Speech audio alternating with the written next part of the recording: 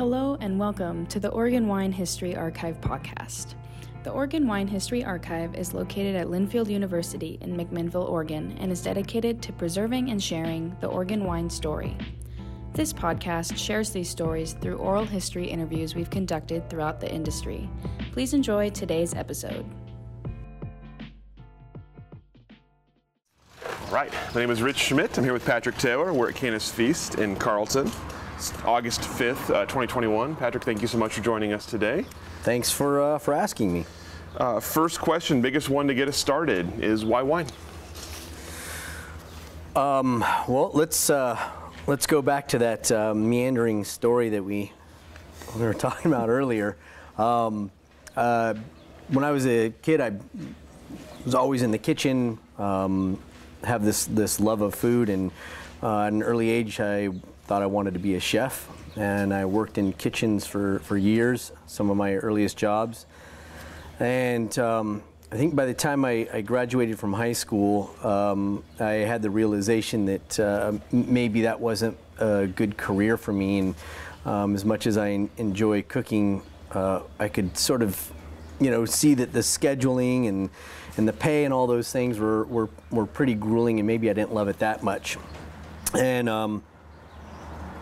I started thinking about, well, what do I want to do? I want to go to college. This is back in the 80s, and I really liked reading, and I was interested in history, so I started an education in history, and I was 3 years into a history degree before I realized that was also not what I wanted to do.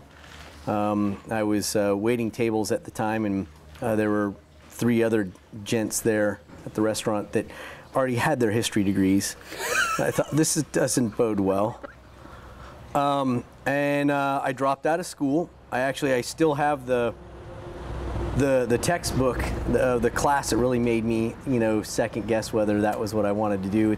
It's about the driest history text you could ever imagine. It was a course I was taking on history of the ancient world, and written by guys that were ancient, and taught by a guy who was ancient, and the papers you had to write were just as dry as could be. And I've always just kept that as a reminder. So I dropped out of school. I was going to school full time and working full time, and I dropped out of school and started brewing beer at home, just kind of on a lark. I had a little more time on my hands. I thought, this would be fun. And it was a nut brown ale. I took a class from, some shop there, and bought some books, and, read some things about, how to do this. And the first batch of beer that I made was a nut brown ale. And I still remember after, pitching the yeast, the next morning when I saw the fermentation lock bubbling, and I was just absolutely hooked at that point on fermentation. And I don't think I quite knew it just at that point, but I was living in Minneapolis, sort of a long circuitous route that I ended up there, but I wanted to be back on the West Coast.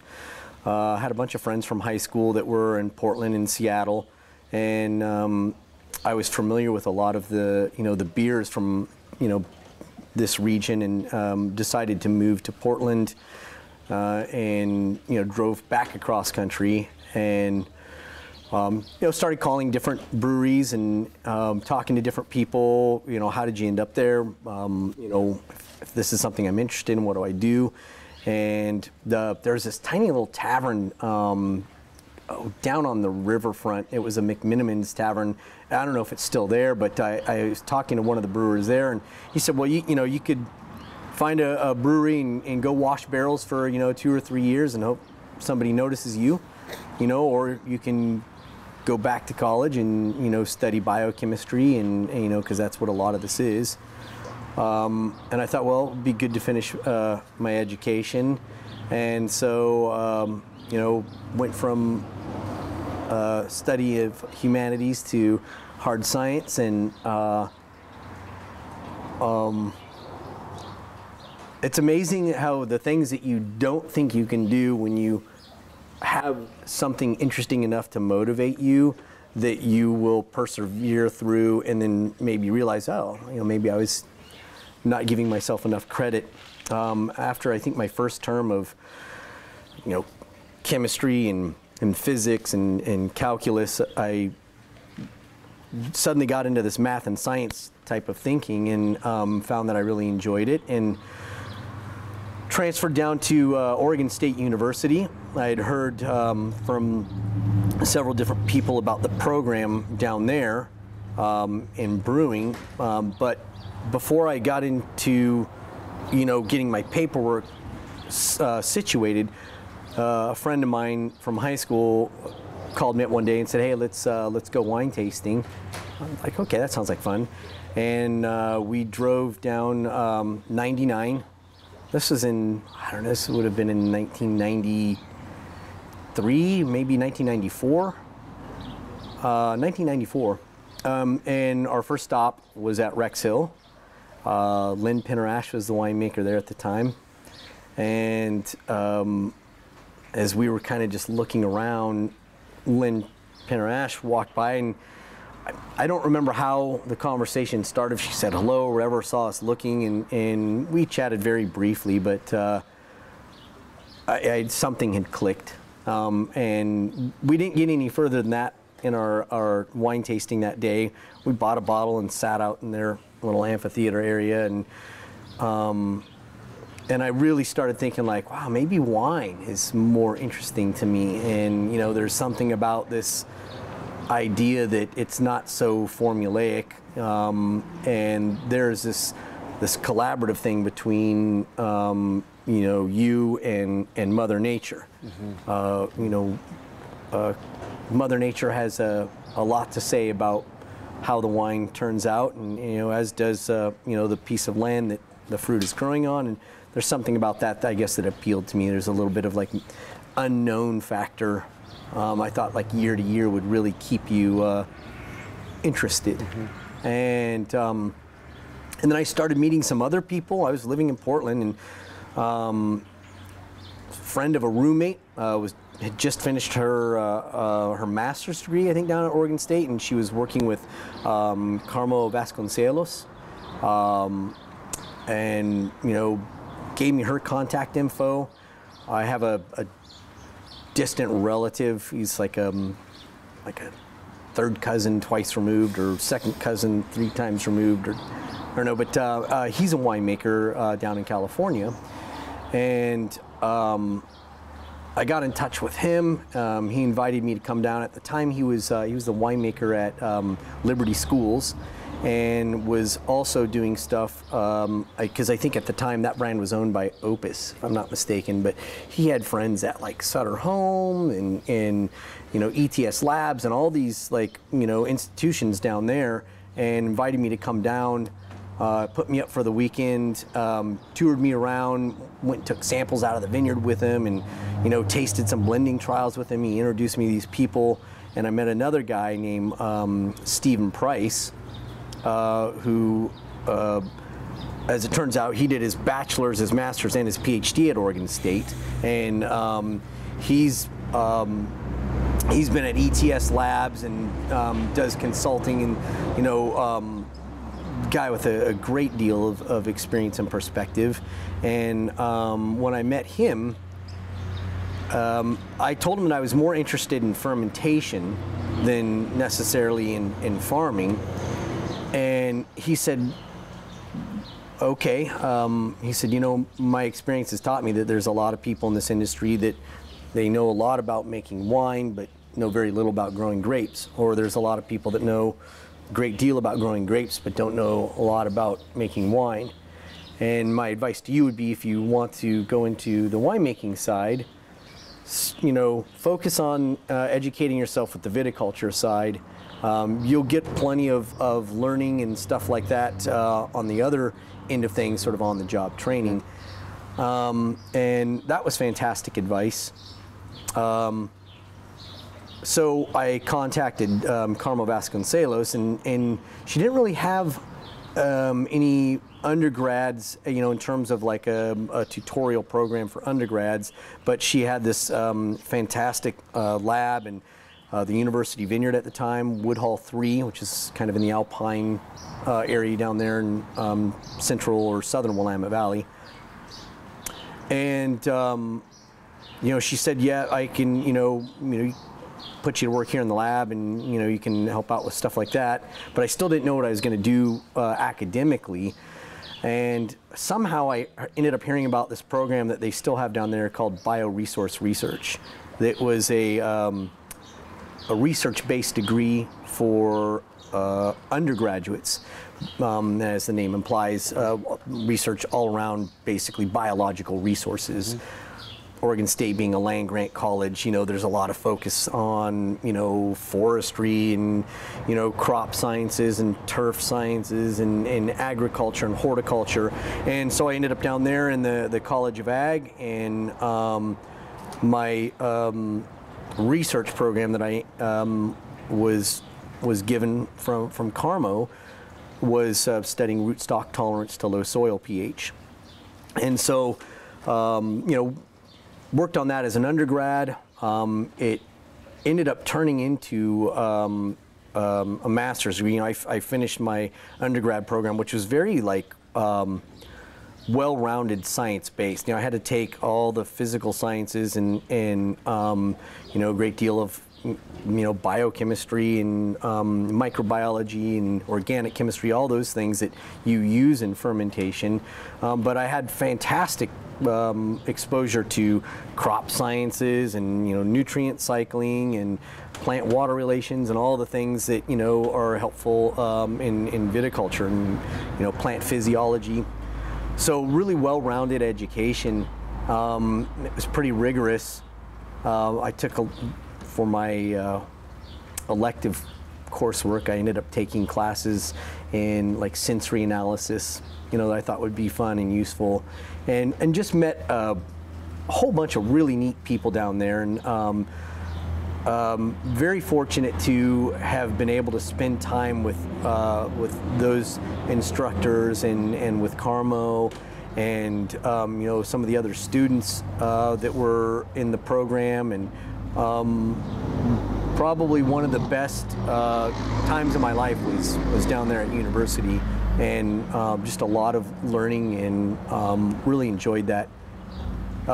Finished my undergraduate work, and Carmo said, well, I've got funding for this project if you want to continue it. It would have literally been harder to leave school than stay, and so it turned into a master's program, and which was really nice. I never really saw myself as getting a graduate degree, but once I got into that level of learning, the degree of critical thinking skills that you have to apply just becomes so much more intense. And as somebody who now works in the industry as opposed to in academia, I feel like there's just kind of this benefit for me in my day-to-day work that came out of that, independent of just delaying having to go out in the real world. So, I worked harvest at a number of different places. I think, when I was still doing my graduate work, I had a little bit more time during harvest, had access to university fruit, and started, making these small little 5-gallon batches of Pinot from the University Vineyard, and, did that for a few years, and, year 3 kind of plucked up the courage to make a little bit more, made a barrel of Chardonnay, and, probably made some really awful wine, but it was great, it was fun. And you worked at, Benton Lane. I did a little bit of harvest work there, and then before I defended my thesis, I took a term off and went to Australia, and was supposed to do harvest at Shandong. One of the other guys that was in the program, Michael McCauley, he had a connection with Shandong because he had worked with them, and so I got to speak to some of the folks there in Australia at the Shandong location there, And they said, sure, come out. We'll, put you to work. We'll house you, etc. And I'm like, great. I'm going to leave early. I'm going to travel, on my way there, make all these stops. Going to go to France. And so, I got to see some things along the way to Australia. But on the way there, I was in France at the time. I was in the Bordeaux region, staying with a friend of mine that I met one summer. Was a research intern from France, and I got a call from Australia and said, "Oh, we're having trouble getting your visa. Maybe you can work on that." And I'm like, "Oh, no longer in the U.S. That's going to be really hard." And wasn't sure what I was going to do, but I just kind of traveled my way there with a layover in Indonesia. And while I was in the airport in London on my way to Indonesia, I ran into a friend of mine from Oregon State who was an Australian woman doing her master's degree at Oregon State. There in the Gatwick airport, and Kate Walls, standing like 5 people in front of me, and just a really fortuitous thing. Long story short, we hung out in Indonesia for a week or two, and they said, "Don't worry, we'll connect you with a harvest job." And they put me to work, and stayed with some friends of theirs, and had just a fantastic experience there. I worked at a winery called Nepenthe that was in South Australia. It was in the Adelaide Hills. I think Peter Lesky was the winemaker there at the time, but really good folks. They were really very kind to me, and had the time of my life. Went diving on the, out in the Great Barrier Reef, and just a really fantastic time. Came back, finished my thesis, finished school, and ended up working, doing a bunch of sort of volunteer work here and there at different wineries, just to try and get some more experience. There was a kind of interesting little tasting room place that Bishop Creek Cellars owned that was sort of on the edge of the Pearl District. People go in there, and they had these wines, and Rich Cushman was sort of the consulting winemaker. And I can't remember exactly where the fruit came from, but it was from Columbia Valley, and they were Bordelais varietals, and they had like a barrel of each of them, and people could come in and they could taste them and make their own blend, and we would bottle it for them, and they'd take it home. And I worked there for a short time. I worked in the tasting room at Amity. Was fortunate enough to to spend some time with Myron on the periphery. And Patrick McGilligan, who was part of that organization, threw me some hours at the Oregon Wine Tasting Room, and got exposed to more wines, and including Andrew Rich in his wines. And sometime around, I think, 2002, when the studio was opening down there for their first harvest, I had reached out to Andrew, and he gave me a harvest position down there. So I really got to work with,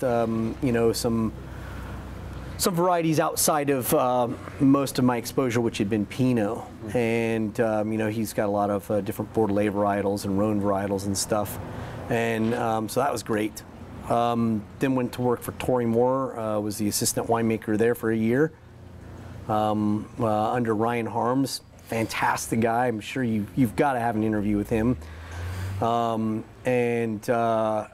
And then, so I was there for about a year, I guess, and then came here in 2004, and was hired as the assistant winemaker.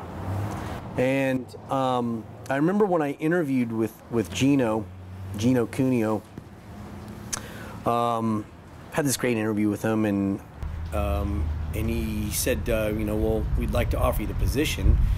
And I said, well, if you don't mind, I'd like to think about it.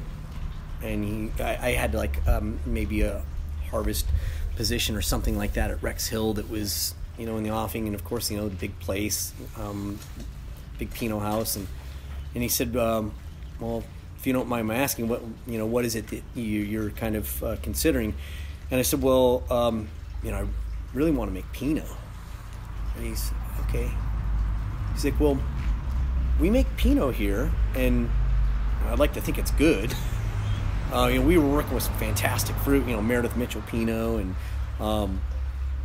he said, but you get to work with all these other varietals, all these Italian varietals that I had no experience with, Bordelais varietals, Rhone varietals, and that really stuck with me. He sent me home with a bottle of Nebbiolo.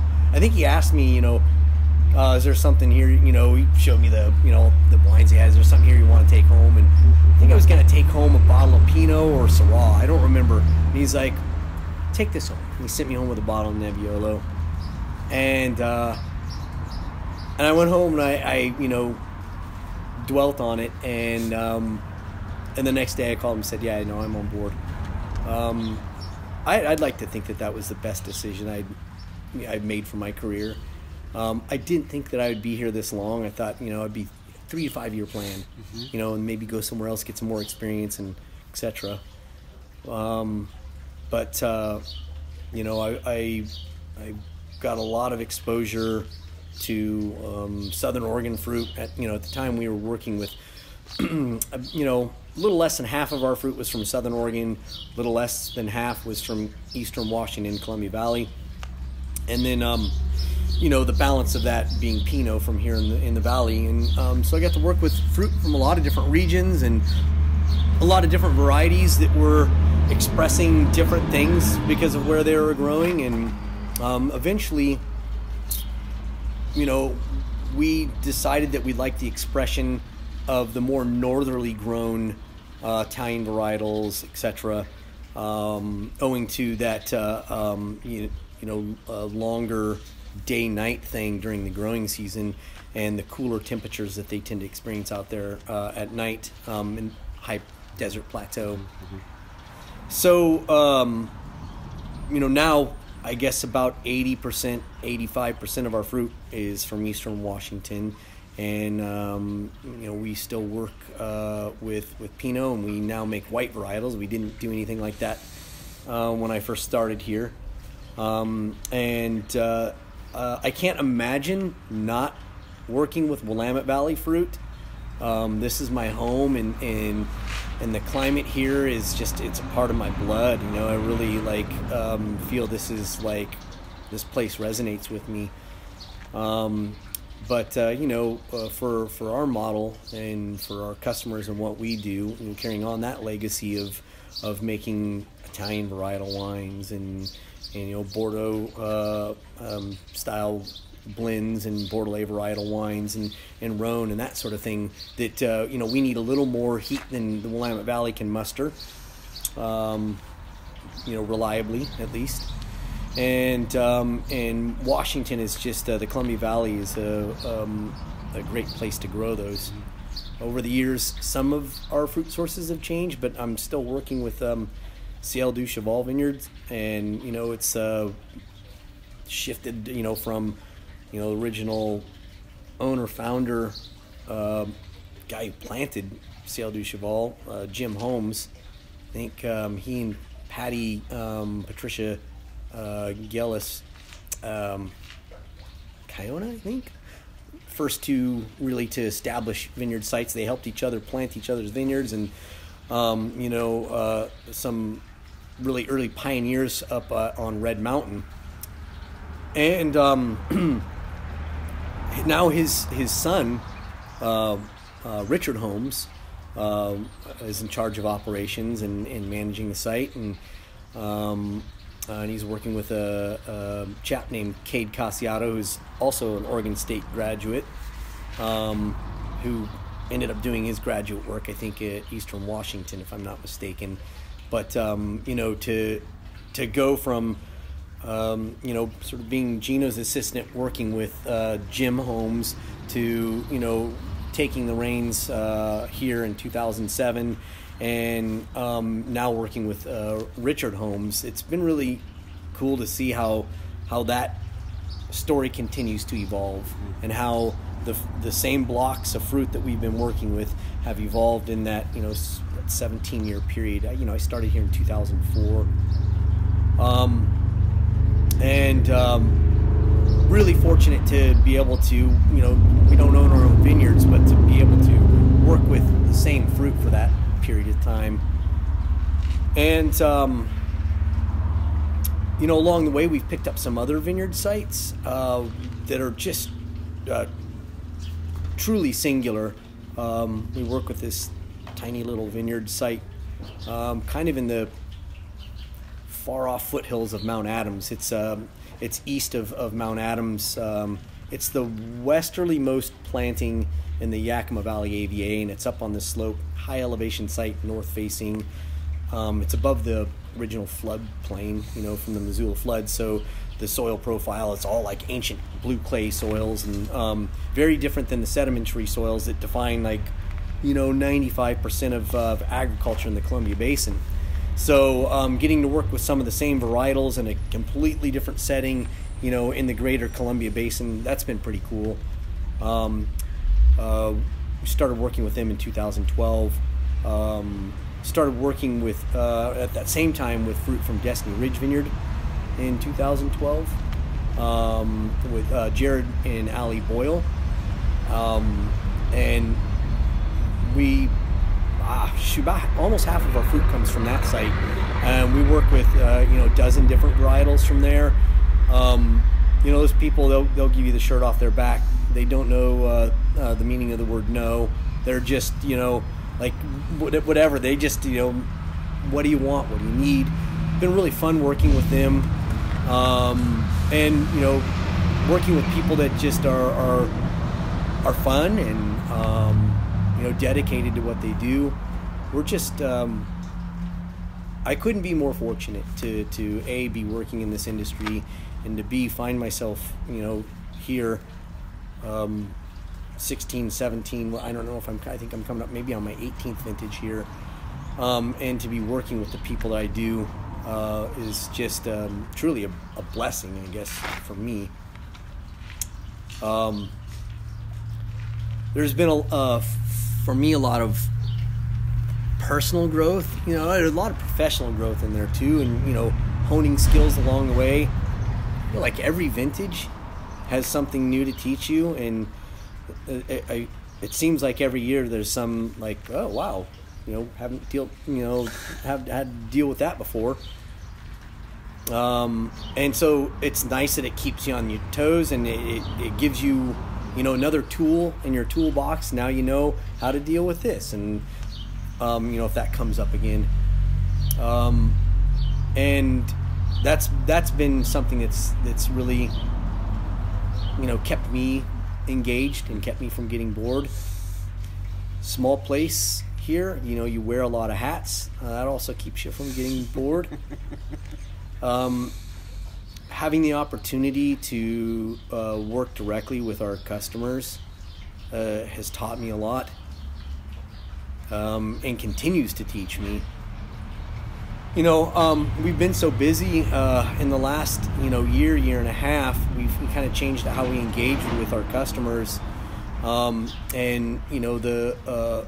there's a bit of a labor shortage, and so we all find ourselves working a lot of extra hours, and I work on a lot of the weekends, just assisting the tasting room effort and supporting our staff here. And a lot of that is like bussing tables or bringing things out for people. And having worked here as long as I have, a lot of our regular customers recognize me, and so you end up having conversations with folks, or if they ask you a question about the wine, maybe somebody who's never visited, gives you an opportunity to talk with them and hear a little bit about what brought them here, what their interest is. And the older I get, the more questions I find myself asking, as opposed to trying to tell them things. I like to ask them questions in here, and it's educational. But so that's been a big part of my professional growth too, and has informed a lot of what we're doing in the cellar. I'm not sure how many other places in the valley or in the region have essentially the same cellar crew for the period of time that me and the guys have been working together. But Inez and Homero, they were working here before I started, and their skill set and their understanding of what we do, on an annual basis, and the rapport that you develop and the relationship that you develop with people working with them for that long, you can't put a value on that. I've watched their kids grow up. We've all kind of gotten old together. We joke about it. But that's for me has been a fantastic experience. And I count myself to be very fortunate there as well. Jason Brumley, our assistant winemaker, I think you've got maybe an interview scheduled with him coming up. He came here originally. He started in the tasting room, and but then I don't know. I think he went to Australia and did a harvest, and then came back, and I gave him a harvest position. It might have been 2010. I think was his first vintage, and he kept coming back for more. Vintage after vintage, and when it came time to bring on a new assistant winemaker, at the time Dan Dury was our assistant winemaker, and Dan is gone on to be the winemaker at Lady Hill. But Jason had worked here so much and had shown such an incredible enthusiasm and passion and just a degree of interest that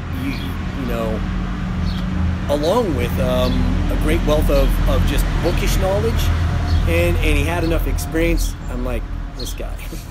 And I called him up and offered a job, and he was like, yeah.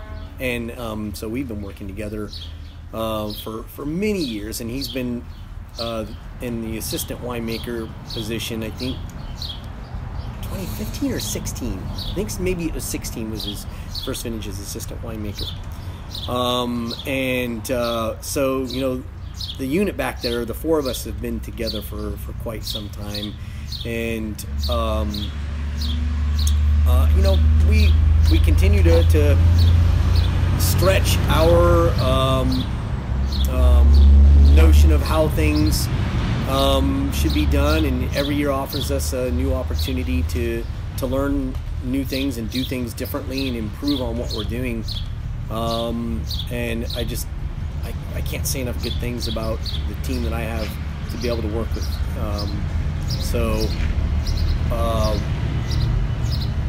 We have an incredibly loyal customer base. That we have cellar club members here that have been, we didn't really have the same cellar club that we have now that we did when I started, but we had kind of like it was a futures buyers, back when selling futures was a big thing, and we still have a lot of those same customers, and they'll come in sometimes and they'll bring out an old bottle and they'll talk about it, and I remember that, and it's pretty cool, and it gives you a lot of opportunity to reflect on the fact that what we do, your day-to-day stuff changes throughout the year. You're on this sort of odd, agricultural cycle, and then on top of that, with the aging of the wine, and things are always changing throughout the year, and there's a lot of cool things in there, and there's a lot of unfun things, and the admin and the record keeping and stuff like that, and sitting in front of a computer doing emails. I think every job, no matter how cool it is, has stuff like that to do, but at the end of the day, what all of us here in the industry what we get to do is be involved in making something that at the end of the day, it's meant to bring joy to people's lives. That's pretty special, like to bring people together is, I think that if we were making widgets, I don't know if I would have lasted half as long. But when you have an opportunity to reflect on that all of your efforts are at the end of the day are meant to produce something that brings people together and facilitates people gathering, people sharing food, people sharing stories. That's rich. And I don't know what other type of job I could do that would give me that opportunity. And I expect that will carry me through, for the next 17 years here. I don't know. I don't know if I have 17 years left. I think that no matter where you are in this industry, if you haven't yet really solidified that understanding, you will, or you'll end up probably going somewhere else. It's not quite as romantic and easy of a thing to do on a sort of like a day-to-day basis, and you get people in the industry talking, I don't know, at the end of a long, hard day, and there are some real challenges to being in the industry, and it's becoming a more competitive thing, and there's more and more, what's the word I'm looking for? Regulatory and challenges, compliance and stuff like that can make the work a real drag. And this last year and a half, 2 years, my heart goes out to the folks that ended up leaving because of the challenges that presented. And at the end of the day, though, if you can persevere through that, and if we can get through the other side of this with, I don't know, some return to or at least something that you can count on, in terms of how you do business. I think that magic still holds an attraction, and I imagine that most people that work in this industry feel the same way. I hope they do. It's a very thorough answer. I have to go back and ask some questions now. Go back in time a little bit. So, I want to talk. Excuse me. I want to talk about your first harvest experience. What you remember from first time on harvest. You have this interest. You have some education. Tell me about that, and what about the work appealed to you and made you want to keep doing it? So I guess my first harvest experience, I went down to Oregon State in fall of '97, and so when the growing season started in '98, I was working out in the university vineyard, and helping tend to the vines, but also collecting research and stuff. And then, we did a lot of harvesting for our data, but, the ag crew at Oregon State, bunch of really neat people. They had, been, also using, because part of the operation there, they had vines, research vines at Lewis Brown Farms, and then research vines at various different wineries around the valley, and then some at this at the University Vineyard. So there was always fruit available, including the Alpine Vineyards fruit, which half of that was the stuff that wasn't research was U-pick, and I think they sold some to their neighbor there too. And so I don't know, it was like $1 a pound or something like that, and so you scrape together $100 for your 5-gallon thing or whatever. I can't remember. So you've got this couple 5-gallon totes, or I think maybe what we were doing is combining them into those 20-gallon larger things, and doing a punch down with your hand, and it's in your kitchen at home, and that doesn't really qualify as harvest, but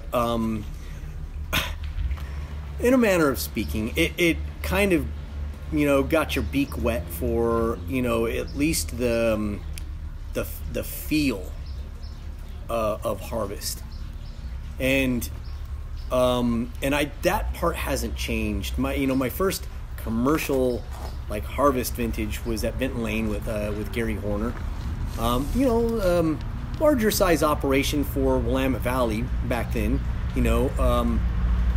but chill guy, really cool demeanor, and take that to the bank. When you're working in long hours, during harvest, because you're on the fruit schedule at that point, and then not only the picking, but then you're fermenting, and you've got once that started, you're kind of on the yeast's schedule and the timetable of those fermentations. So you put in just an incredible amount of hours, and you're not eating well. You're eating a lot of you're eating a lot of sugar because you're tasting the fruit constantly. I'm sure that my sugar intake from September, through harvest just goes through the roof, and then once you start eating sugar, you start craving sugar, and grabbing a donut or whatever. So it's physically, the hours are long. You're probably not eating well. You're breathing a lot of CO2 that's just kind of in the air. You ventilate and things like that, but you're putting your head, we've got these open top fermenters, these little 4-foot things, and and you go up to the edge of it and you waft it because you want to smell. That'll tell you what's happening in there. You want to smell it, and so you're constantly huffing CO2, and you're not sleeping a lot because you're working long hours, and that'll make you cranky. It'll make most people cranky. So being able to, see in my first harvest, to watch, and I think the assistant winemaker at the time there quit in the middle of harvest. But Gary was cool as a cucumber, and I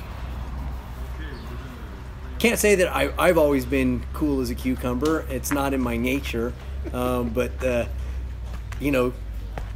20 or so harvests will teach you to learn to be a little more cool during harvest.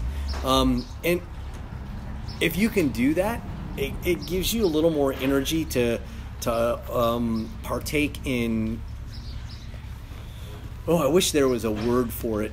I'm sure the French have a word for it, and because their language, they tend to have more words for subtle romantic things. But there is a, for lack of a better word that I can find at this moment, there is a magic that happens during harvest where you're intensely involved in a cycle, a natural cycle that involves all kinds of different beings, if you will, right? All kinds of life and life forms, and the people aside that you're working with, that are all working toward that same effort. You have the vines, and you have all the ecology and the the web of life that's out in the vineyard, that's participating in and contributing to this, and then you bring that into the cellar, and now you have these microbes, these countless different microbes that are involved in contributing to the process. And there's something I think that's unique. I feel it every year, and I know Jason does. He and I have had endless conversations about it. There are literally probably trillions of microbes that are like in this really small space, inside the cellar. And, I don't care what your spiritual background is. If you reflect on that for a minute and you think about like, how that energy is in that space and you are there and you're putting out energy. And I've noticed that contentious cellars, I think they produce contentious wines, and harmonious cellars produce harmonious wines. And I think so there's something to that. But there is this weird buzz that you get for us. Our harvest goes for 2.5 months, and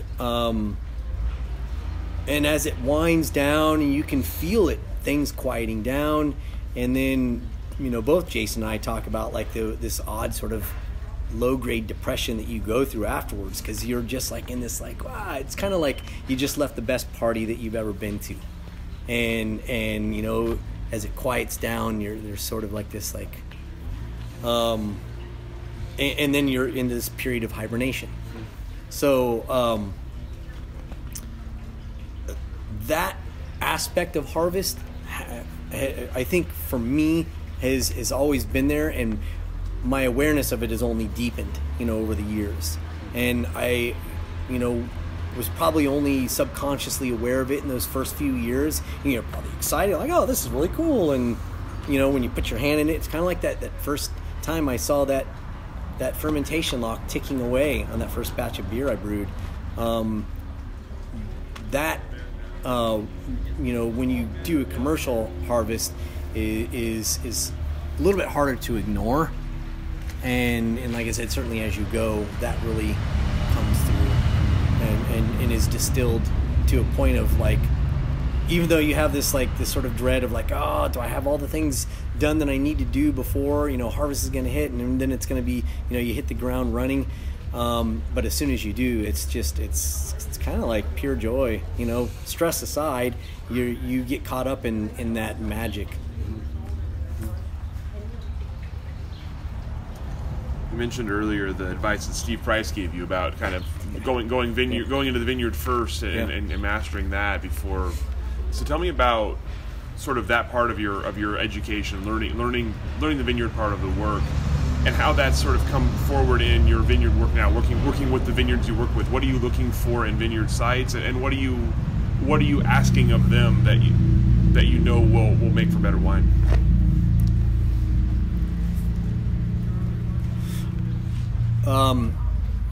Couple parts to that question, I guess. And given my tendency to meander, I might have to go back to part of that. The academic side of working in the vineyard, you learned a lot about, obviously photosynthesis and plant gas exchange and water usage and nutrients and looking at the vines and seeing like, this is a happy, healthy vine, this is an unhappy, healthy vine. Get exposure to, vine pathology and it's a good foundation. I learned, I definitely don't want to be a farmer. I love to garden, and I've got, more plants than I can responsibly have in the space that I have at home. I love plants, but farming is like, that is hard work, and we, I think as a society on a whole, don't really well recognize that. That is some of the hardest work you can do. Having an understanding of what goes into that and what it takes, and specifically with grapes, really helps me. I think probably the best thing that I learned, particularly in the early years, about relationships with growers and how to work together and how to get to that end goal, was that growers, farmers, they're proud people. They should be. There's a certain amount of pride that comes with, this is my land, these are my efforts, and at the end of the day, this is what I have to show for it. I don't care what your academic education is, or even what your experience, with actual farming is. The worst thing you could possibly do to grower relations, or to being part of a collaborative effort to grow quality fruit, is to walk onto some guy's land and start telling him what to do and how to do things. That is just, I think it's, for me, my approach has always been to ask questions of hey, what would happen if we were to do this, or what happens if we wanted this, what's the best way to do that? They're out there on that piece of land every day, year after year. They know better what to do to get to a certain point. Hopefully, by the time you've gotten to the point where you're sitting down with a grower to talk about, for me, it's a long-term relationship. I'm not interested in, buying fruit one year from somebody. There's not a lot of interest in that for me, and it's not a good business plan. But hopefully, by the time you've got to the point where you're sitting down, you know a little bit about the quality of the fruit that they grow. So they should have earned your respect, at least for that. What comes in the next year or so is the learning the rapport that you have with them as a person, how they communicate, and that's critical, I think. And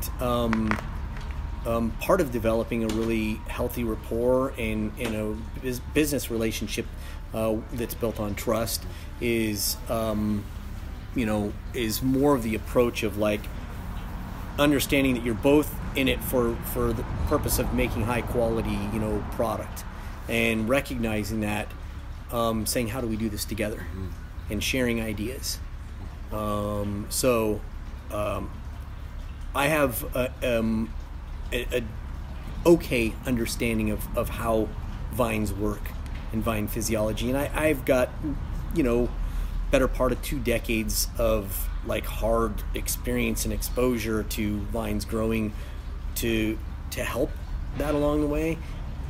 But the real experience is with the grower, and we share a wine with them, we share our philosophy and what we're trying to do, and so that really helps with achieving that goal, particularly for us and for me as a winemaker. My background being in cool climate viticulture, and Pinot being my first love as wines go, I tend to prefer wines that maybe express a little more acidity. And in the early years, I preferred wines that expressed a lot of acidity and tannin and tension. Being a young man, I think tension is part of your, kind of energetic profile. And when I look back at some of my older wines, I'm like, oh, well, yeah. I remember going through blending trials in the early days and tasting these softer wines and going, God, it's flabby. It doesn't have any, zing. It doesn't have any, it doesn't make my mouth water. And now I go back and I taste some of those older wines. I'm like, wow, yeah, that's a pretty lean wine. As I've gotten older and as I've paid a little more attention to our customers, my approach to that has softened a little bit. But I think relative to most of the wine that's being made in Eastern Washington, at least from my experience with the growers, we're the first people picking, out there in those various blocks. And it's because, I'm looking for a certain type of profile. And I like to think that I'm using sort of have like cool climate sensibilities applying to, you know, wines that kind of need warm climate to grow, or a very, very narrow band of land that you can find to grow that style of wine. So to answer the question about when you look for sites or for growers to work with, while we still work with Ciel du Cheval and you know, foundationally speaking, they are contributing, you know, the bedrock of fruit for our program. They have for, you know, over 20 years. Before I started working here, that relationship goes back and you know, produces, you know, some of our marquee wines, the Nebbiolo, the Sangiovese Grosso. That relationship I don't see as changing. The newer relationships going back to 2012, those were about me looking for cooler pockets in a warm area. So vineyard sites that are, you know, right on the river, you know, on Columbia River, Destiny Ridge Vineyard, Roosevelt Ridge Vineyard, or sites like Slide Mountain, you know, this magical place that is in the Columbia Basin, but, you know, the wines, you know, it's just on the edge of that, and it's high elevation, north-facing slope. It's a slower ripening site, and it produces some very dynamic fruit that's nothing like the other wines that I'm working with, and so that allows me to achieve a number of things, and you know, also produce wines that are a little bit softer, and so those are the sites that I'm looking for, are cooler pockets in warmer areas. And if I was looking for a new Pinot site, I'd be doing the same thing. You know, maybe in the coastal range, or I don't know. But it's getting warmer. So I don't think, I mean, I haven't had a vintage in any of these sites where we've failed to ripen the fruit. I mean, you could practically plant grapes in a cave out there in Columbia Valley and ripen them. There's plenty of sunshine, it's warm, and so I like these cooler pockets that are going to ripen a little bit slower. And those are the newer sites, and that balances out that foundational, you know, Red Mountain grown, you know, intense heat and even wind and, you know, arid conditions that produce these wines of intense, you know, power and structure. So currently, as we're, you know, growing and looking to grow our production, there's another site that I, you know, was planted a couple of years ago that's they're going to be pulling their first harvest off it this year. It's on the Oregon side, and it's in the gorge, and I just visited there. You know, usually early on in the growing season, Jason and I will go out and we'll spend a couple days out there checking out the sites, talking to the growers, looking, okay, this is kind of the start for vintage, and looking at how things are.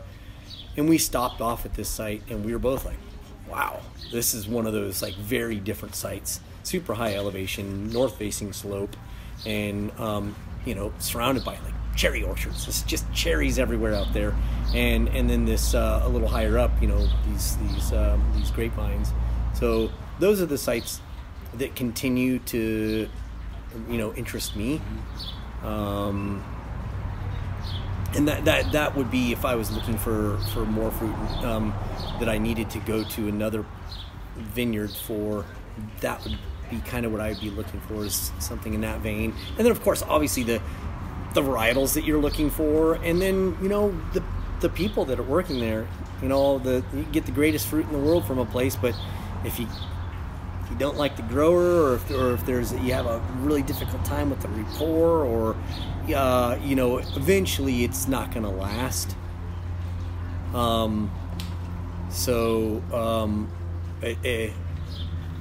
Knowing that, it's kind of incumbent upon me as the, you know, person who's looking for something to you know, how do I make that happen with them? If I really like that site, you know, like how do I make this relationship with these people productive, but that's not so hard. I think you set your ego and pride aside, and it's amazing how easy all that can be. It's complicated. It's complicated relationships. Yeah. I like it. Human beings are complicated. So tell me about you mentioned the philosophy of the place. Tell me about when you were hired here, what it was that you were hired into, and how that's evolved over the years. The philosophy here has always been, and goes back to Gino, because ultimately this was his vision, and he attracted a group of friends and a group of people around him that saw what his vision was and shared that vision, and came together to make Cana's Feast what it is today. But that philosophy again is about hospitality. I think somewhere on our website or somewhere in our mission statement or part of our logo, it says something about we want our wine not necessarily to be the centerpiece of the conversation. We want it to facilitate that conversation. We want it to be the thing that people come together around a table, food, friends, family, and bottled wine it makes those things coming together pretty easy. And it helps to facilitate that, and the purpose there is just to give people more opportunity to develop connection, opportunity to slow down and have authentic conversation, and turn off all the digital stimulus and connect with each other. So that's at the heart of what we do, and everybody that works here, that's kind of the first exposure that you get. I can't recall if it was ever distilled into a message that way when I started, but it was very apparent, because one of the interview questions is, can you remember your first wine food pairing experience, and what was that, and can you describe that? So from the start, it's always been about the dinner table, and that sense of hospitality.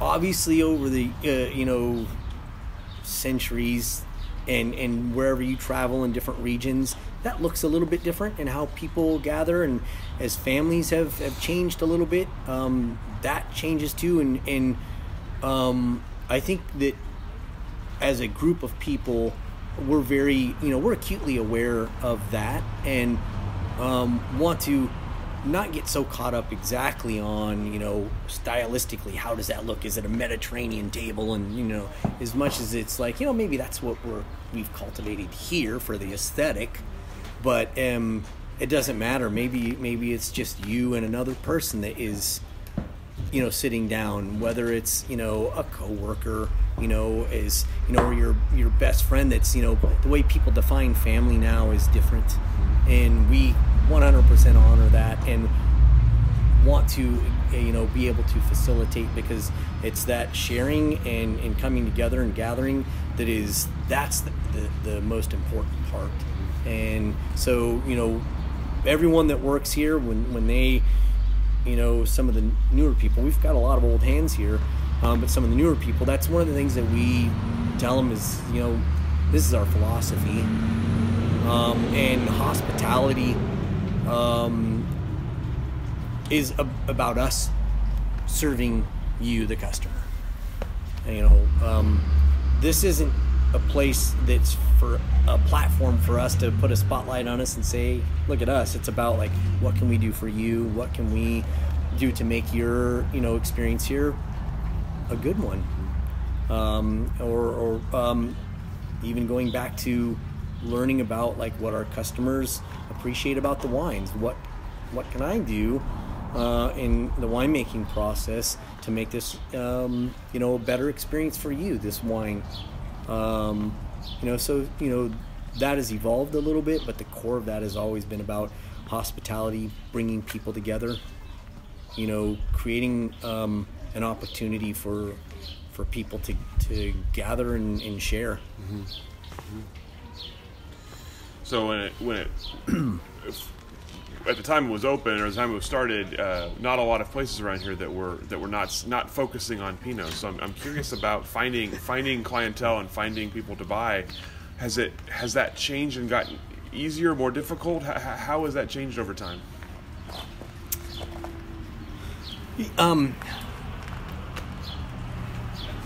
This is going to be an odd way to answer this. I feel like in some ways it's always been a little bit easier because you're offering something unique and different. But that can also present some challenges, to find what your place is in the greater fold, in the community here. So while it does have a few challenges, I feel like that those challenges have become less as we have continued to thrive here and be a part of the community and contribute in ways that we can to the community. And while we may not be sort of a marquee producer in the valley, or even producing the marquee grape, and we're not a big Pinot house, I think we still contribute to the community, and we've developed relationships and with our neighbors and with people in the industry. So that I feel like has gotten easier to find where our place is, and to feel comfortable in our place. I remember the first day I met Gino Cuneo. I was an undergrad, and it was at some technical meeting, and and he stood up, and he at the end of this someone's research talk, and he I had these questions, and I was like, that guy's different. Gino's always been a kind of like a black sheep here in the valley, and it's part of his DNA. He's an innovator, and I don't consider us to be sort of a black sheep organization here. We offer something a little bit different. There's a lot of people that are doing that too. Andrew Rich is one of them who's been doing it here for a long time. But find me a Pinot producer around here that even some of the more established ones that hasn't been making Syrah for 10 or more years, or that doesn't have other arrows in their quiver, and even you're going to see newer varietals being planted so that they're not being imported from other areas as things get a little bit warmer. Cab Franc, anyone? You're going to see other things being planted around here, and so it's going to become less and less of a wow, you guys are really different. On the other side of things, in terms of attracting customers, that's just been like shooting fish in a barrel almost. Because even if people haven't heard of you, if they've been out tasting Pinot all day, they're visiting the area. Hey, this is our third stop. And we'd like to try something different. We're kind of filled up on Pinot. Is there, people get pointed in our direction. But as our presence has grown, that's kind of one of the things that we've become known for, is being a stop where people can come to get Italian varietal wines and Bordeaux varietal wines. And as the population here grows, you've got a lot of people coming from a lot of different areas, and obviously, if when people are coming here, they're coming here, I think, because they also like those varietals. But there's a lot of people that Pinot isn't their favorite varietal, and there's more of those people now as this area grows, and I think that the population has grown perhaps more so than the number of places that are doing more than Pinot, as at least, or that are very visible about what they're doing. So, like, our customer base continues to grow. I guess I mean, probably everybody does, because the wine industry is more visible, and we've established ourselves in the industry in Oregon has established itself as a wine region, and people come here from all over the world because of that, and so everyone's customer base is growing.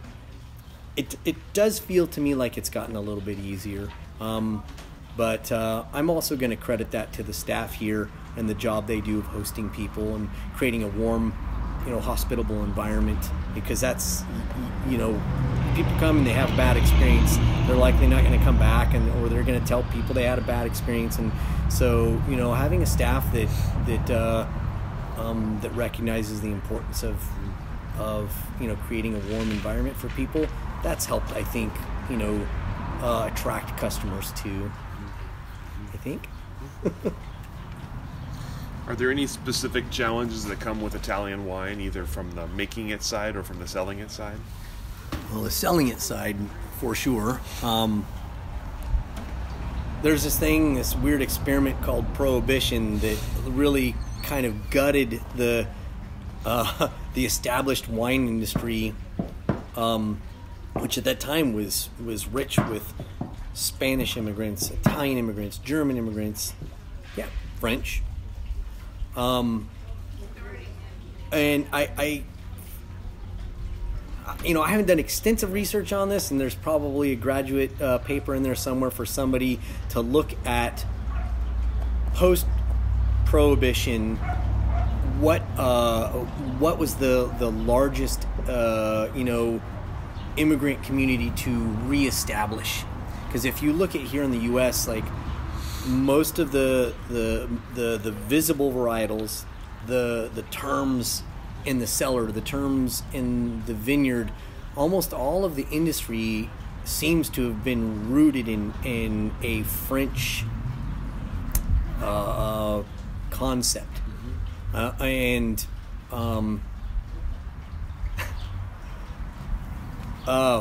Maybe the Italians got more into the selling and distribution side of things post-Prohibition. But because of that dark mark on our history of getting rid of this culture, it's taken longer in reestablishing that culture to get the Italian varietal message out there. My exposure to Italian varietals was pretty minimal before I started working here. I worked in restaurants for years, and even in the front of house too, waiting tables. And I recall some of the early experiences I had, and the ones that I do remember, working in little Italian places, were selling Barbaresco and Barolo. Those are the my earliest exposure to Italian varietal wines. And then when I started working here, of course, then you just fell down the rabbit hole. You spend a little bit of time in Italy, and your exposure deepens. You read stuff from a guy like Ian DeGatta. This guy has written this kind of like an encyclopedia on Italian indigenous varietals, and it's mind blowing. And I would love to see the broadening of cultivation of Italian varietals. I know there's quite a few people around here that are doing that, and even established growers, Arnace, that one, it keeps cropping up, and I'd like to see that one continue to grow, because it's just it makes an amazing wine. It grows well here, and people love it. But there is that marketing side of getting people familiar with those wines. Here in the U.S. we're very varietally oriented. Well, it's not just the U.S. It's the New World, and honestly, the system of selling a wine purely based on its appellation, is there's a movement away from that, even in the Old World, because not everybody is from that area, and not everybody has the time to educate themselves and recognize that when you buy a white Burgundy, they don't know that that's also the that Chardonnay. It's the same grape. They don't, that has created, I think, a hurdle for importers, and as they want more access to New World markets, and even just talking to people, like just people outside of the industry in Europe, and their knowledge of, they may not know that Nebbiolo is the predominant grape, and is what it is in a Barolo or in a Barbaresco. And those wines aren't they're not everywhere on every table. So as the messaging around how wines are sold changes a little bit, we've got some catching up to do to get people familiar with the varietals. Our best opportunity, there's social media and you can do all kinds of digital outreach, but there's nothing like pouring something for somebody, and when they're sipping on it or tasting on it, to tell them about, this is where that varietal originated, this is how it tends to express itself. Here are some situations where you might want to pair this with this type of meal, and as we've done that, I feel like people's awareness is growing. It definitely has with our customer base, not only with our regulars, but you see other producers that are doing Italian varietal wines, and we've been hosting for, I don't know, over 10 years. We obviously took last year and this year off from doing it, but this event that was geared at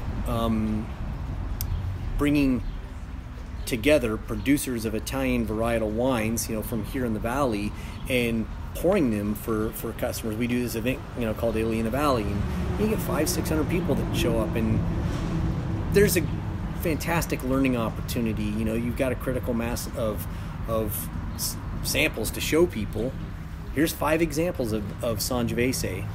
A lot of people that have maybe they've never tasted one or never heard of it, and their only connection to it is that wicker basket, with the red and white checkered table. So there's a lot of room to grow there, but I'm finding that proposition, particularly with the younger generation of wine drinkers,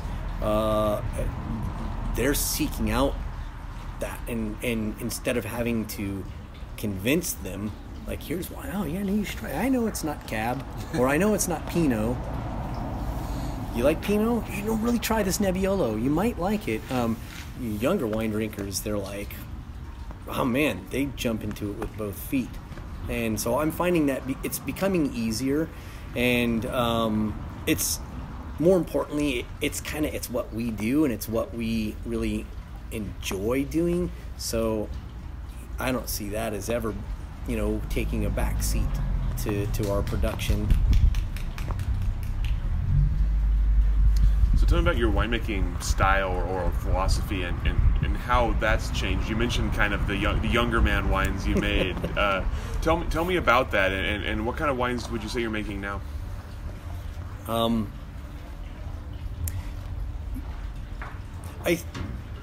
Part of my philosophy that hasn't changed, aside from the sort of the cool climate approach, and wanting to always have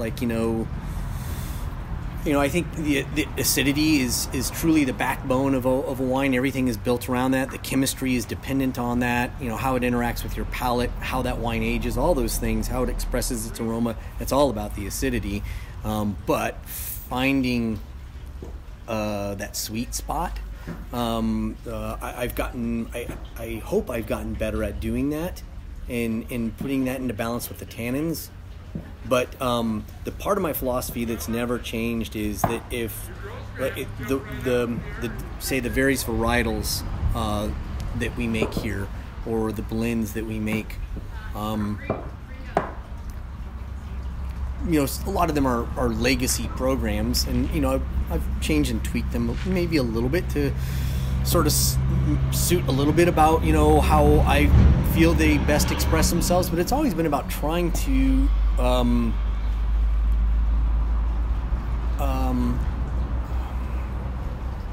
be true to the thing about the wine that inspired me to work with that grape and make that.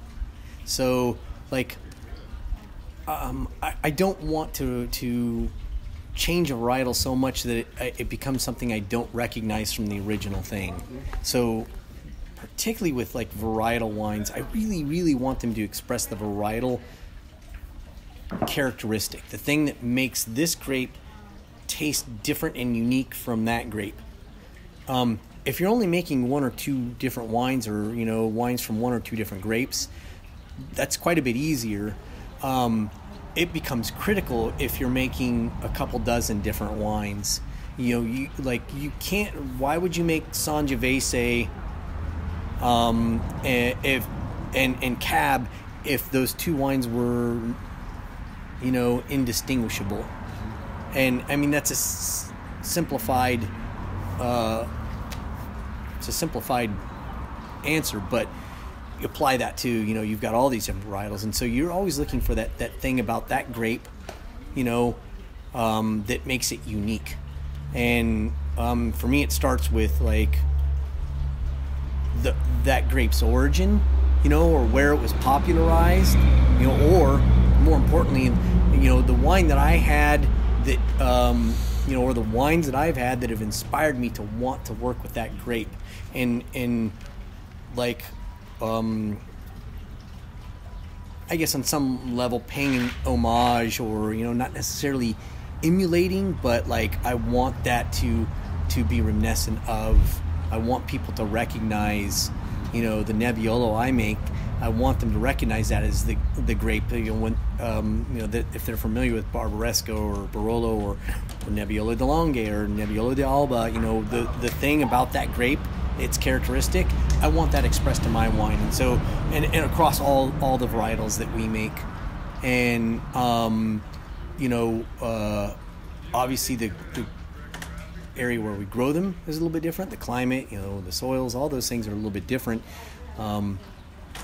Grapevines are incredibly malleable and adaptable. It's shocking what you can do to make them adapt to elicit certain characteristics, and that's the voodoo of a brilliant viticulturalist, is to be able to bring out nuances in the quality of the fruit based on what they're doing with the canopy, what they're doing with their soil profile. But at the end of the day, as Jason and I, as Inez and Homero, as the four of us as a group, everything that we're doing, in our regime back there is designed to bring out the most amount of varietal expression as we can. And then the rest of the stuff is like, spice from a spice cabinet, the cooperage that we're using, the selection of yeast, whether we're going to do a spontaneous or native ferment versus, hey, here we've got this, varietal from Southern Rhone. We're going to use a yeast strain isolated from Southern Rhone. Those little bits of things are we have those ways for nuances to then fashion it in kind of our in our way, and in the way that resonates with our customers. So I know that in addition to making wine, you also make some vermouth. So tell me about your vermouth and how that came about. Oh, I was at a trade tasting with our distributor, our then distributor, and Dan Dury, I'd mentioned our old assistant winemaker. We were there together. We were pouring our wines, and we'd take turns like manning the table and then going around tasting stuff. And he came back and had this puzzled look on his face, and I was like, "What do you got there?"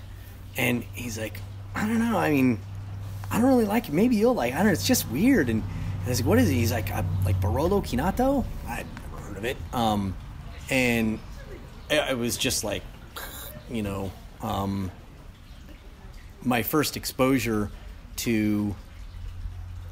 I mean, it was a Chinato, so it wasn't technically a vermouth, but an aromatized wine.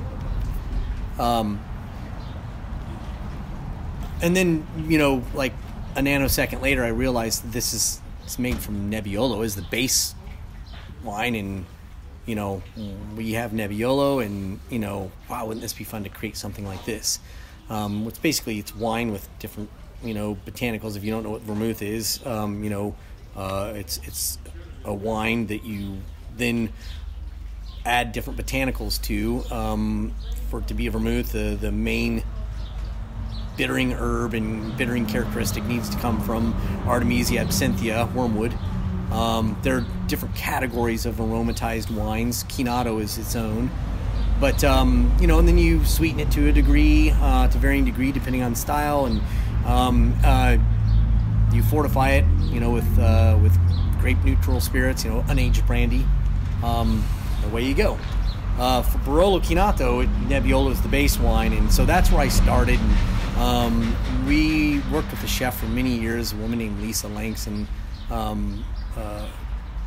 Really, really neat lady, incredibly talented and creative, and she and I spent the better part of a week just goofing off with building a list of different botanicals, and then doing extracts and tasting them and making notes, and that's sort of where the Barolo Canato rabbit hole started, and so ours is since it's not from Barolo, it's we call it Canato after the style, and I was just in this crazy creative bubble that found an odd vice-like grip on all things bitter, and got really into different bitters and aperitivos and digestivos, and after releasing the Canato, just was exposed to this whole world of craft cocktail people, and made all these friends, and grew my knowledge on all those things, and that was an incredible creative period for me. I had so much fun working on that, spun off my own brand, because it's hard to fit that into the context of what we're doing here. And so I, this small brand, made a couple different vermouths, and I'd formulated a bunch of other ones, just never really quite got around to bringing to production. It difficult to do all things. It was an incredible creative itch that I just furiously scratched for several years, and in the end, it's doing something small like that. It's good to keep that small, because it'll take on its own life, and it needs to be tended to, and there's a lot of administrative work, and it takes a lot to do that, and you have a limited amount of time. And I think ultimately I felt like, as I'm getting a little older, I kind of like, I like what we're doing here, and I also want to have a little bit of free time. So that's a little less of a thing right now, unless I could find somebody to pass that torch to. I'd love to. There's this really neat guy. I don't know how this fits into your mission, but because they're distillers and different various aspects of alcohol production, but vermouth is wine, and there are more and more wineries that are doing little vermouth projects. But there's a guy, Neil Coughlin. If you haven't met him or heard of his name, Imbue Vermouth, I'm sure you've seen it all over the shelves or on the back of the bar. We kind of had these parallel paths that sort of emerged right about the same time, and he and I became good friends in this little world, and we continue to talk creatively. And if you ever wanted to expand on that category, that dude would be great to talk to. Absolutely. Chat about it after the interview. Sure. Find some more about him. I want to talk about this place a little bit. You mentioned a little bit when we got here, kind of the history of the site here. So tell me about again, kind of what it was when you got here, and what has changed over the years here at Cana's Feast Tasting Room. Well, when you first came in, and I said, oh, we've changed some little things that have changed inside. Not a whole lot. The view hasn't really changed much. The catchment pond that we have down there, the stuff growing in it has gotten a little bit tall this year, and we haven't got around to trimming that back, so it's taken up a little bit of the view, but pretty much the view of the coastal range and the fields out here and the farming, the pastoral charm that I think makes Carlton like just as quaint of a little wine hub as you could ask for. This little corner here hasn't changed much relative to that. Carlton proper, the town, that's changed a little bit. There's more houses. The business community has shifted. There's some stalwarts that are still doing exactly what they're doing. There's some that have evolved a little bit and thriving. There's some new ones that have come in. So as a town, I think it's changed a little bit more there than it has this direction. But part of that is, we've got an ag exclusion zone. What they grow is starting to change a little bit. That field, which may be hard to see, but right now it's clover. Couple of years here and there, it's been wheat, which has been great. Let's face it, a wheat field is pretty sexy. But for almost all the years that I've worked here, here in Carlton, going back to 2002, it's been tall fescue growing over there, just the whole way over. And I have a horrible allergy to fescue pollen. So I'm happy to see different things being planted there. Hazelnut orchards are just have exploded all over the valley, and particularly Yamhill Valley. And more than half the acreage over there that used to be in fescue production, I think maybe they started leasing it out. One year they did garlic over there. It was really cool. But they, a couple years ago, planted that to hazelnut. And I think with this patch of clover that's here, I think, because if I understand, it's also been leased now, and the original owners who've been farming that have got somebody they've leased it to that are likely going to be transitioned to hazelnut. It could be some other crop, but I don't think they're going to continue to farm it as fescue. They didn't do that this year.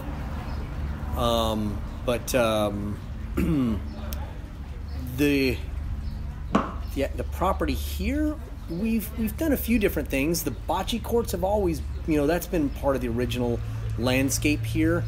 The piazza that we're sitting under, it hasn't always been covered. I found the original plans that called for, some kind of a pergola type of structure. But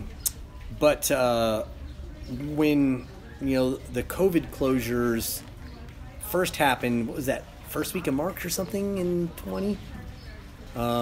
Amy Quern, she manages everything up here up front and admin-wise. We've worked together for quite some time and have a great rapport. And we do a lot of sort of like the strategic thinking around things. And the two of us were standing there looking out this window at this space and thinking about we've got this space out here that's outdoors. And we've used it at various events and such, but obviously we don't have reliable sunshine here for most of the year. And so we need to cover it, but how do we do that? So we need to build a pergola over this. I'm like, all right, yeah, no, that's a great idea.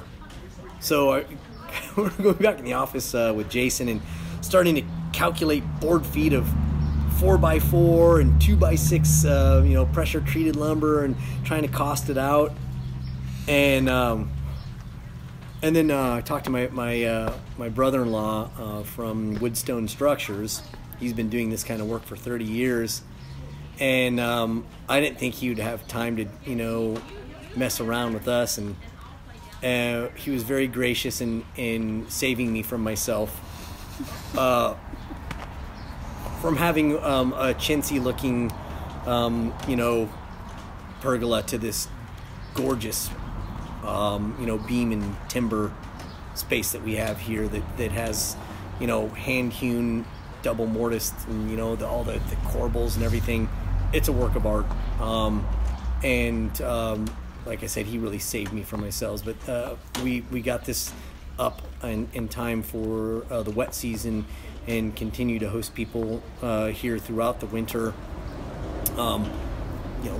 Beautiful little fireplace. Inez and Omero did the stonework there around that, and we got some heaters, got some plants, some lights, and just trying to make it a comfortable space, recognizing that it was going to be a while before we could host people indoors. And then at the first couple Cellar Club events that we did, where we have 500, 600, 700 people that'll come through in a weekend. We noticed that we had to rent the tent for the other section to get everybody through that we could get in a weekend. That the people that were sitting under the tent were all like, "What's going on? I want to sit over there." And poor Amy's fielding phone calls and emails from people like, "Can we sit under the pergola this time?" And so I think it was the second Cellar Club event that we were hosting, and she and I were standing there at the welcome table when people would come up and we would greet them, and we were standing there. She's like looking over. She's like, "We should build another one of these. We should build another one of these." I was like, "All right." And I called Brian back up, and they're like, "Yep, let's do another one." So that I think has been the biggest change.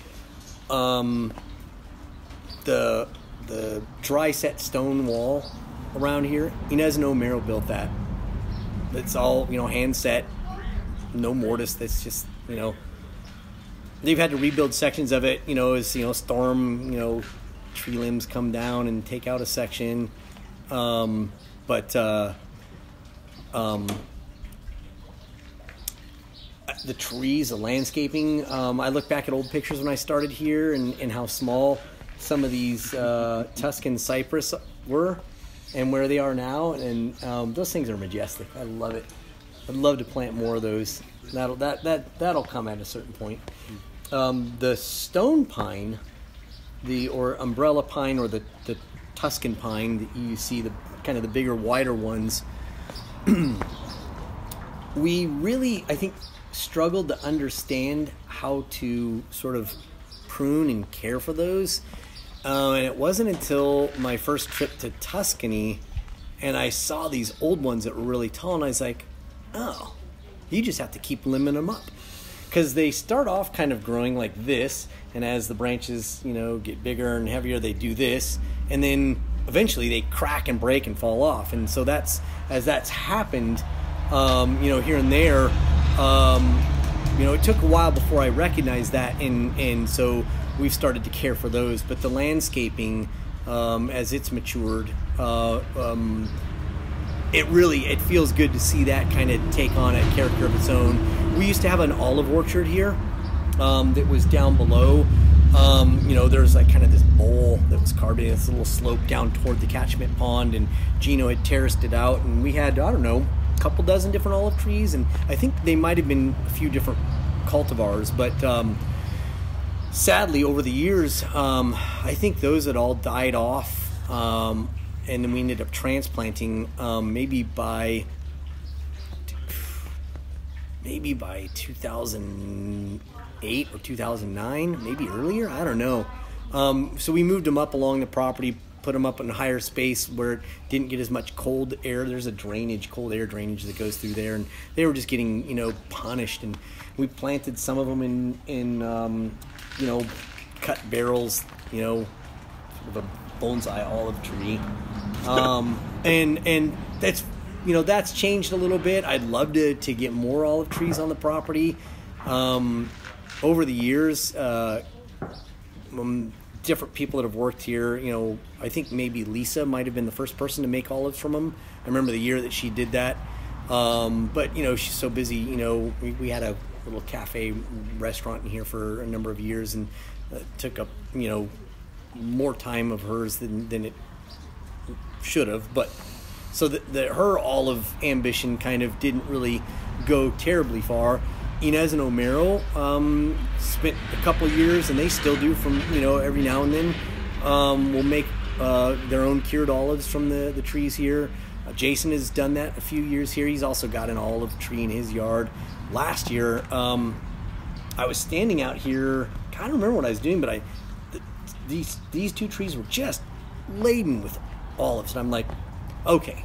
So I spent about 4 or 5 hours just, and I collected a couple thousand olives, and made my own batch of olives, and got a little bit of advice from Inez and from Jason on this is what you want to do to cure them, and oh my God, I just love them. I thought, okay, I can figure out how to make those things more productive. It's fun to have them here, but Inez and Omero, I think both of them have a passion for landscaping, and we've moved plants around, we've brought new plants in, and so that's constantly evolving. We want to continue to have the view of the coastal range and the view of the pastoral charm that makes Carlton such a neat place to visit. And you see people when they sit down and they've got a wine, and they're just like, particularly in the evening as the sun is setting, it gets really quiet. It's pretty cool. You brought up 2020, so let's talk about 2020 a little bit. Everyone's favorite topic to talk about. You mentioned kind of COVID hitting and sort of some of the things you did to adjust. Tell me about sort of personal, professional reaction to COVID and its impact on the place and the changes you had to make last year to get through.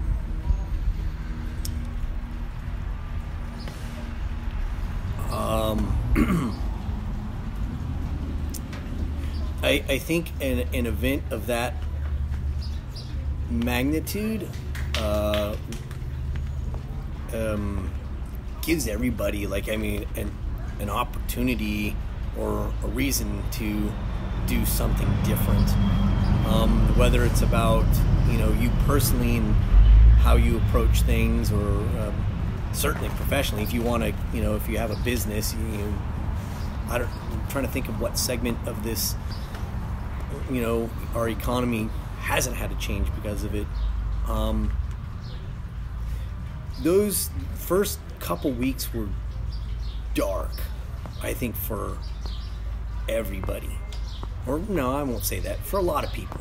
When an entire economy shuts down and everything's being closed, and you're like, are we ever going to be able to open? You just don't know what's going to happen. And when things get really scary and stressful, or when there's something serious that happens, oddly, because I'm kind of I have a bit of a fiery personality. As a kid, I grew up with more energy than I knew what to do with it, and had to learn, as a child, to manage my temper and all kinds of things. It's in my, part of my Sicilian blood to just, I'm a fairly reactive person. But when stuff is really serious or whatever, I tend to have a more of a calm, okay. And everything that, you couldn't turn around without some kind of messaging about, pandemic, or there's just a lot of not uplifting messaging, understandably so. But what Amy and I, as we, what do? We obviously have customers. We want to, we've got to communicate what we're doing. What's going to happen in the next week or two or month or two. The one thing that we were adamant about is we didn't want to use words or have a messaging that gave people a reason to be more unsettled. or you didn't have to beat people over the head with a pandemic or with COVID. They were getting that everywhere. And so we purposely kind of tooled our messaging in a way that, while obviously we're talking about like, you know, health and wellness measures, without using, you know, trigger words or what, you know, as people like to say now. So that became kind of our mission, is like, okay, people have plenty of reason to feel panicky or unsettled or whatever. We want to make our messaging as hopeful and uplifting as we can. We don't know if we're going to have jobs here. We don't know if we're going to have to close and if our business will get through it. There's a lot of things that we can't do right now, but we're all here. I don't want to sit at home. And we have inventory, and we were allowed to, you know, do internet sales, you know, phone sales, email sales, whatever. So we kind of just very quickly pivoted to, listen, you know, if you're home, if you need something, you know, if you know somebody who can't get out or isn't safe for them to go out and they need groceries or you know, whatever, let us know. We're here, we've got time. And that sort of set the tone for us on how we were to carry on for, you know, well, kind of since then. And I don't know what's going on in the next, you know, as we approach fall and winter, but we're not doing things any different from that. We're going to continue to toe the line 100% with, you know, with what CDC is advising, with, you know, whatever state mandate, you know, we've got to play along too.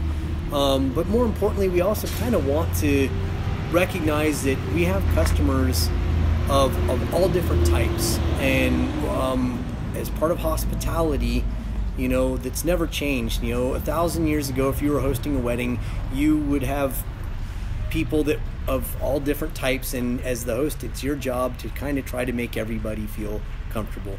And so we try to carry on with that same type of approach, and make this a safe and comfortable and non-judgmental place for people to be. And we take our health and the health of our employees and the health of our customers very seriously. So everything we do is going to be guided on that. And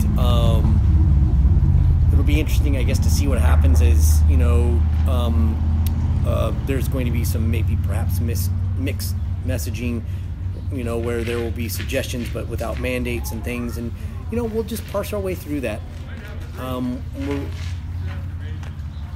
We're not daunted, and we just have to try to remain as positive as we can. Yeah. Aside from the messaging early on, I don't know how much that was caught before the battery died. Should be good. Okay. We decided to also change how we engaged with customers. We used to have kind of what the standard, the old school way of hosting people in the tasting room is. Everybody would come inside, and you had this sort of, you know, this table, this bar, whatever, and people would walk up to you with their, you know, you give them a glass, and, you know, you pour in their glass, and, you know, maybe someone's standing next to them, or they would go stand in the corner until they come up for the next one, and, you know, and when you pour, you tell them about it, and that was just kind of the thing. And I'm sure it evolved from some guy in his, you know, in his barn, you know, when people would come to visit him, and, you know, they're standing around, you pour them. And obviously, if you look down at wine industries that have been around a little bit longer, Napa Valley, you know, they adapted far before this, I think, just to sort of competition and pressure and wanting to offer a more concierge style. But this was the event that for us, we're like, okay, well, we're going to be serving people outdoors, and we're going to do table service. And we kind of attacked this very early on, so we recognized what we needed to do it. Excuse me.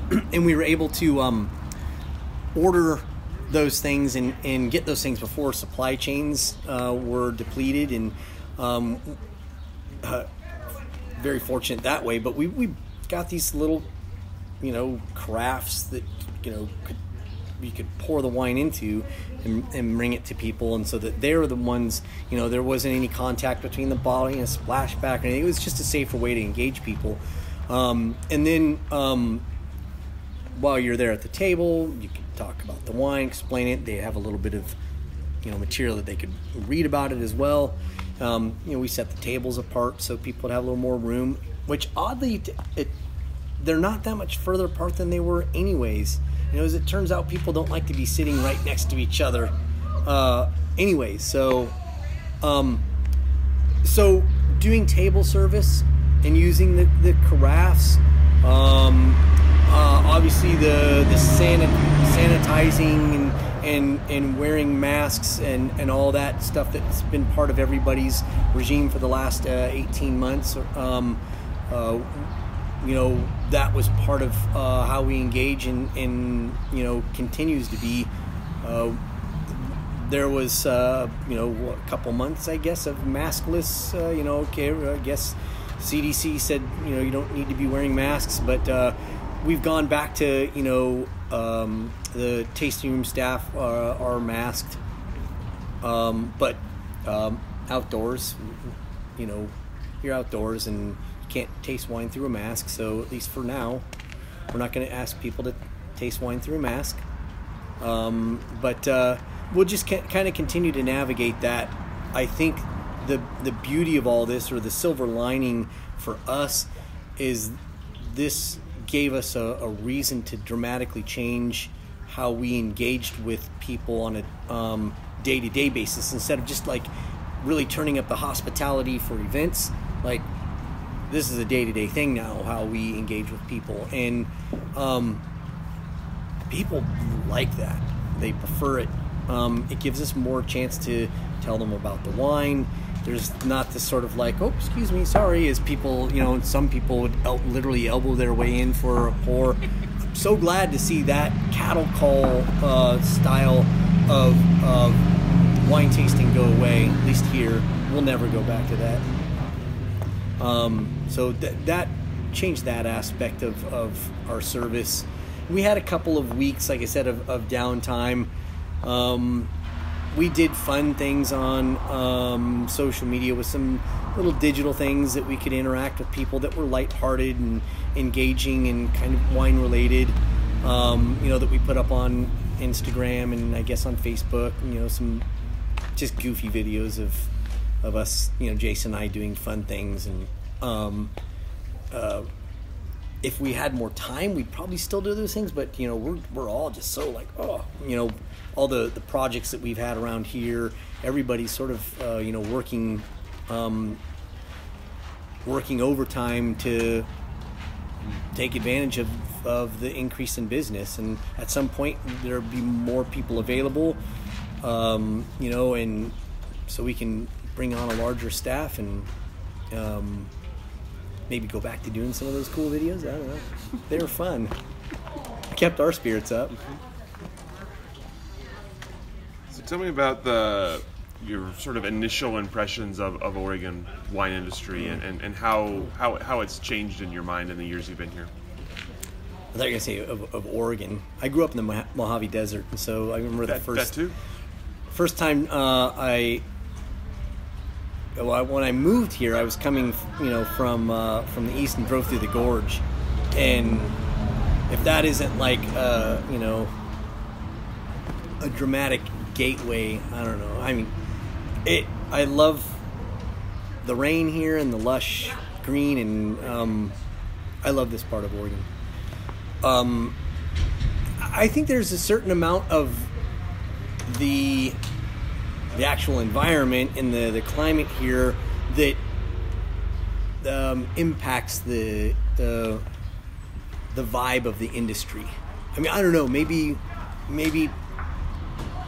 Pinot production in California is not much different, but in the early days, my early days, which are not so long ago, I think it was just kind of getting outside of the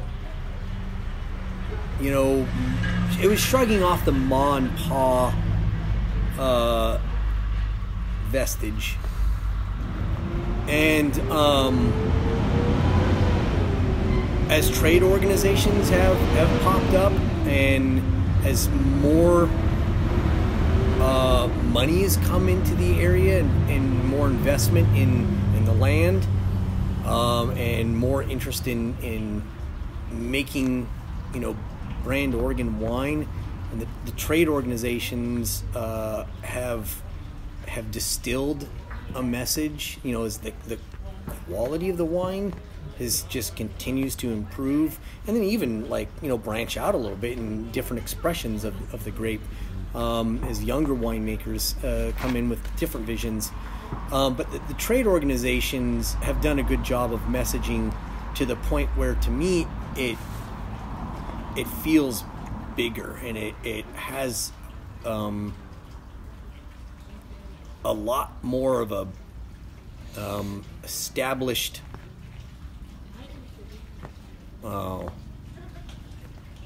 moneyed, it's an awful lot to invest in a project, and it even some of the bigger places didn't quite feel like that. King Estates was, I think that was fairly opulent when he built that spot. Domaine Juan, Domaine Serene, built some pretty big, eye-popping places. But those really aren't that unique now. There's a lot more of those places, and it now feels more like, when you travel around, in Sonoma County and Napa, and you can see that, a more established industry has attracted, bigger and bigger investment, and it's taking on a little bit of that feel.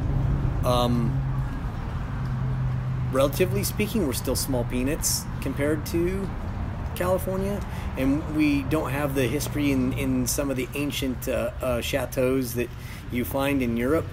But so we retain, I think, a bit of our humble ag vibe, and what I like to think still exists in the Willamette Valley is a certain chill, friendly vibe.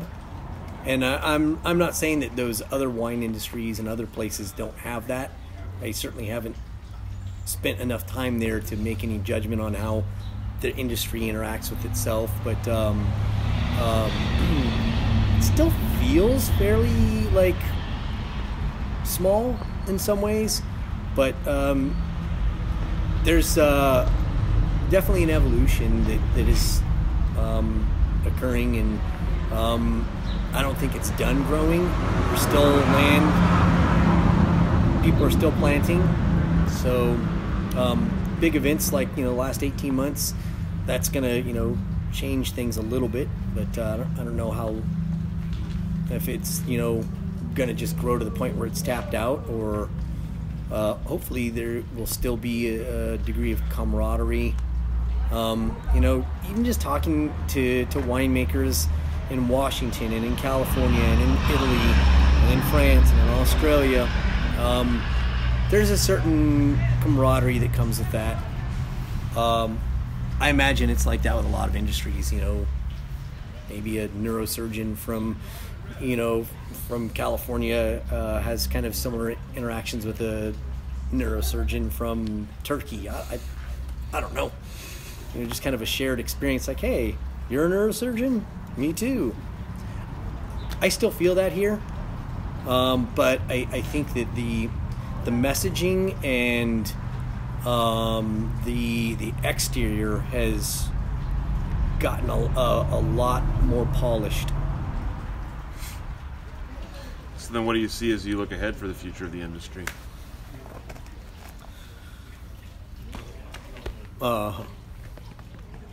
Ironically, I think that the thing that is going to change the industry here more than anything is going to be, maybe it's weird pandemic type of stuff. I don't know, but I tend to think it's, those things can be managed.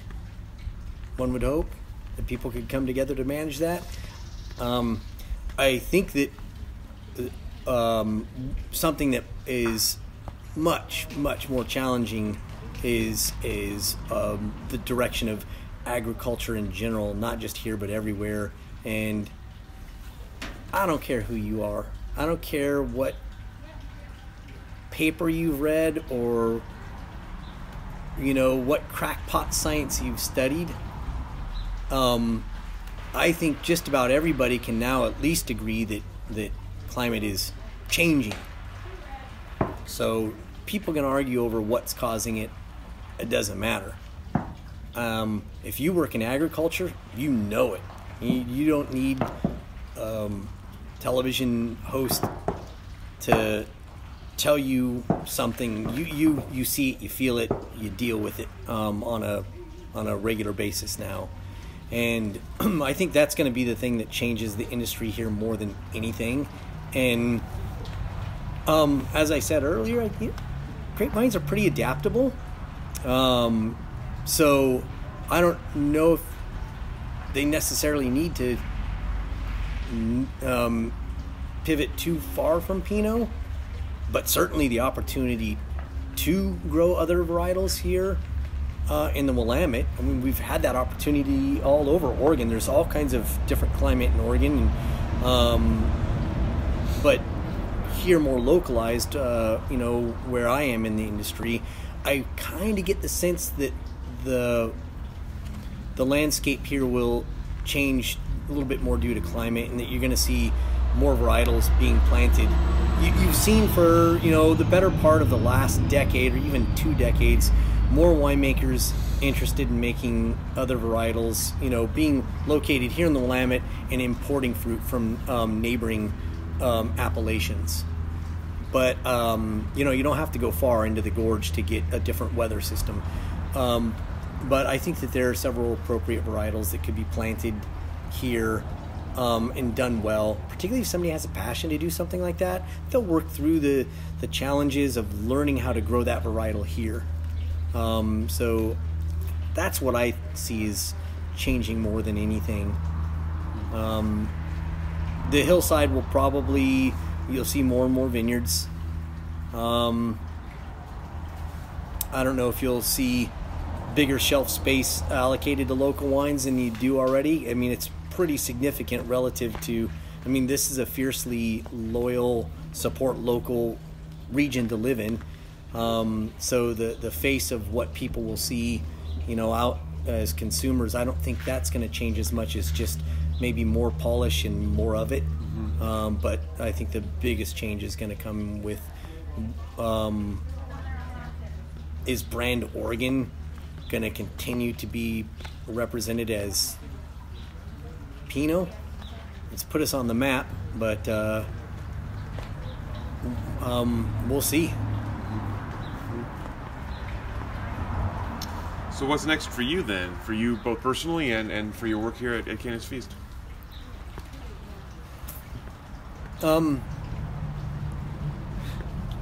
Try to just improve more on what we're doing. Continue to make improvements in the wine where we can. Continue to develop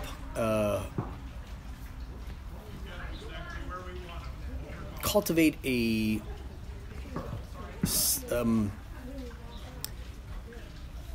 fantastic spot for people to come. That takes a lot of work, and if as you bring new people on, there's training involved, but that's at the core of the business, and we want to continue to do that. We've grown a lot in the last year and a half, and we've kind of got to our capacity with our staff and our space to host more people. Weekdays, that is where most of our business has grown, and that's great. But like our Cellar Club events, we can't really grow those without doing them back-to-back weekends. And as the winemaker and as production team, we can't continue to do all of that and do more and support here. So, we've got to find ways to bring more people on, get more people working, and but eventually, we might need to expand our space along with expanding our staff. It's hard to say. It's hard to make plans if, we know we want to grow, and we can grow our production. We do a good amount of custom crush production because we have the capacity. So as we look to continue to grow our brand and our wine production, maybe change up our equipment to allow us to increase our capacity. But eventually we'll have to build another space or expand the one we have. So for me personally, I'm looking forward to working less.